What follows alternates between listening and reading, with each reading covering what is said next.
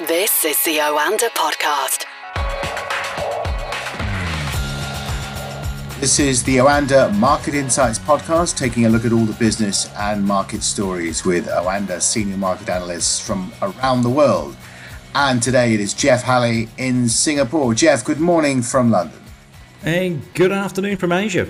Interesting set of figures from Friday's US non-farm payroll. We'll talk about that in a second or two. But the US government has, in the last few hours, issued emergency legislation after the largest fuel pipeline in the country was hit by a cyber attack. Has that had an effect on oil markets? It's actually only had a modest effect. So we've seen Brent crude and WTI rise about 0.8%, so about 60 cents a barrel in Asia. The real effect was in gasoline futures, which rose 2% this morning. They gapped higher from their Friday close because the Colonial Pipeline carries refined petroleum products, diesel, gasoline for cars, jet fuel. It supplies a very large part of northeast US's day-to-day fuel. So we're talking in New York, Boston, all these heavy population centres. So it's not a problem with not having oil. The problem is actually moving that refined product up to the northeast of the United States. The Federal State of Emergency Declaration allows strategic reserves of these sorts of products to be released up in the northeast. It also changes the rules on transporting petroleum products via road and allows a lot more trucks to actually move along the roads as well to move stuff north. So I think how long it's going to last or what impact it will be will really depend on how long the cyber attack takes to overcome. If we get into a situation where it's a week, 2 weeks, 3 weeks, then we're going to start seeing some material impact on prices. But for now, I think the market's just treating it quite cautiously and moving prices up slightly. Okay. I reflected with your US colleague Ed Moyer on Friday on those disappointing US jobs figures. Has there been a fallout in Asian markets because of those below expectations non-farm payroll numbers? Yeah, Ed was probably scratching his head rather than reflecting, I think, and I was certainly scratching my head quite vigorously most of the weekend trying to figure out what had happened. Look, what was interesting was that the market quickly moved past this as an anomaly, a one-off, and moved straight back into the buy everything global recovery trade. We saw iron ore and steel rebar futures in China, for example, in Shanghai, open up 10% higher, so limit up to start the day. Copper rose, I think, 2.5%. Now, those steel futures have come back slightly, but still up about 6 to 7% on the day. We've seen gold rally again, not as much as Friday, but we've seen also the US dollar stay on the back foot and equities rally across Asia. And this is really in line with the global recovery accelerating through the end of Q2 and into Q3, but also it reflects the fact that such a poor non-farm payrolls suggests that the Federal Reserve's lower for longer is actually the more correct way to be looking at things, and we're not going to see any pressure on them to taper quantitative easing. Lower rates equals higher asset prices as well, and that's what we're seeing in the market.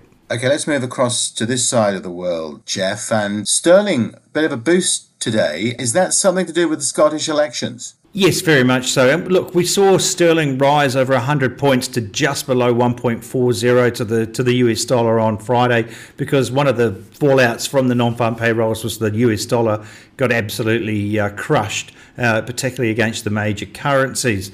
So it was bubbling under 140 anyway. The Scotland election results are sort of inconclusive. They're not giving a strong majority to the Scottish National Party. Markets have interpreted that as meaning that there won't necessarily be an immediate call for another Scottish independence referendum. Quid pro quo, sterling's rallied today. So sterling actually touched over 141 this morning. It's still up 80 points on the day, around 140.70.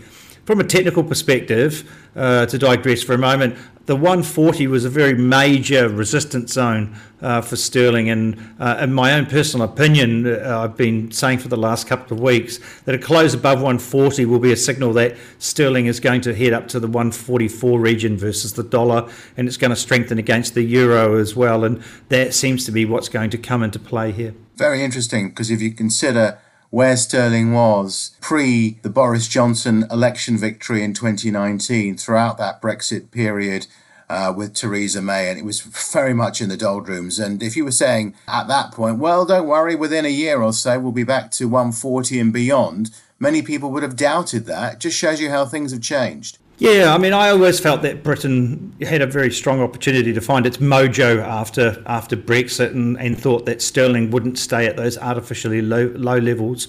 But yeah, hindsight, we're all 100% correct geniuses, and it certainly has been a strong rally since that Brexit side of things was resolved, depending on what your point of view on resolved means. But yeah, I think better times ahead lie for the currency, and I expect that the Bank of England will be one of the first major central banks to start tapering quantitative easing as well. The data for the rest of the year looks like it's going to be excellent for the UK,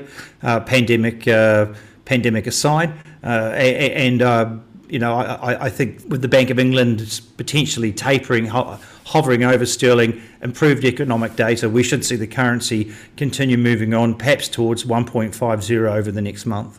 And of course, sterling not just up because of increased confidence post-Brexit, but very much down to the vaccination programme. And we're going to have further measure relaxations announced today by the Prime Minister, and we can get back in the pub next Monday.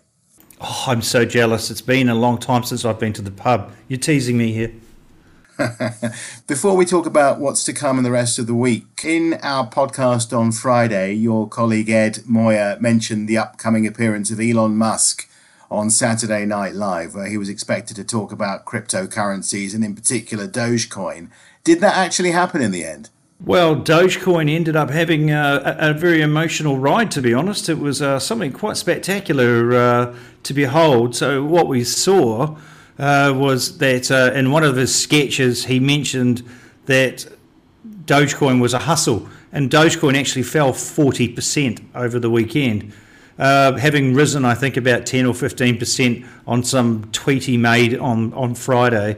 It's down another 5%. It did actually recover. It was still, I think, down about 15 to 20%. It's down 5% in Asian trading today as well. To me, this exemplifies the mania around many corners of the financial markets at the moment, and also in these alternative coins, these cryptocurrencies. I mean, I am sympathetic that someone bought Dogecoin in good faith and lost 40% in 24 hours because Elon Musk is making trivial and jovial comments about it on various mediums, shall we call it. But also, I think it's plainly ridiculous that something that is, I think, had a market capitalization of $80 billion as of Friday moves 40% on a comedy show on a Saturday night. Endemic of the crazy mania that we're seeing in so many corners of the financial market. But I think what it really should emphasize to our listeners is that cryptocurrencies, tradable assets, they're not investable assets. So if you want to have a flutter, by all means, knock yourself out. But putting it in your pension fund, I think we're a long way from that stage yet. Sounds like very wise advice, although I would expect Dogecoin to return to the Saturday night levels. Let's preview the week ahead. What are the standouts for you that we should be looking out for? Well, really, after the frenzy of last week with the data calendar we had there, everything else was going to be a little disappointing after that. So it's a bit more less weighty this week, shall we say. We have inflation data out of China tomorrow and the US later in the week. We have UK GDP and inflation data as well. Additionally, we have an ECB policy meeting, but it's actually not an official policy meeting, so there won't be any changes to the programs, etc. I'm not expecting any fireworks out of that. So with a thinner data calendar of Tier 1 data, I believe that the market's really going to move to the nuances of this global recovery trade. Now, today we're seeing it in full cry. The dollar's down, currencies are up, stocks are up, commodities are up, precious metals are up, and gold, oil's up. The buy everything trade, as you alluded to before. Now, these sorts of markets tend to ebb and flow, so they tend to be also very headline driven. I do believe, though, that all of these assets, these financial market products, will be buy on dip this week, because I do believe there's a real momentum at the moment to that global recovery trade. But I think we're in for a bit of a choppy week's trading ahead. But I think by the end of the week, we'll probably see the US dollar weaker again, equities higher, and commodities higher. Excellent stuff, Jeff. Thanks for joining us this morning, and we look forward to speaking to you again on Wednesday. Wonderful. Thanks for having me. The Oanda Podcast.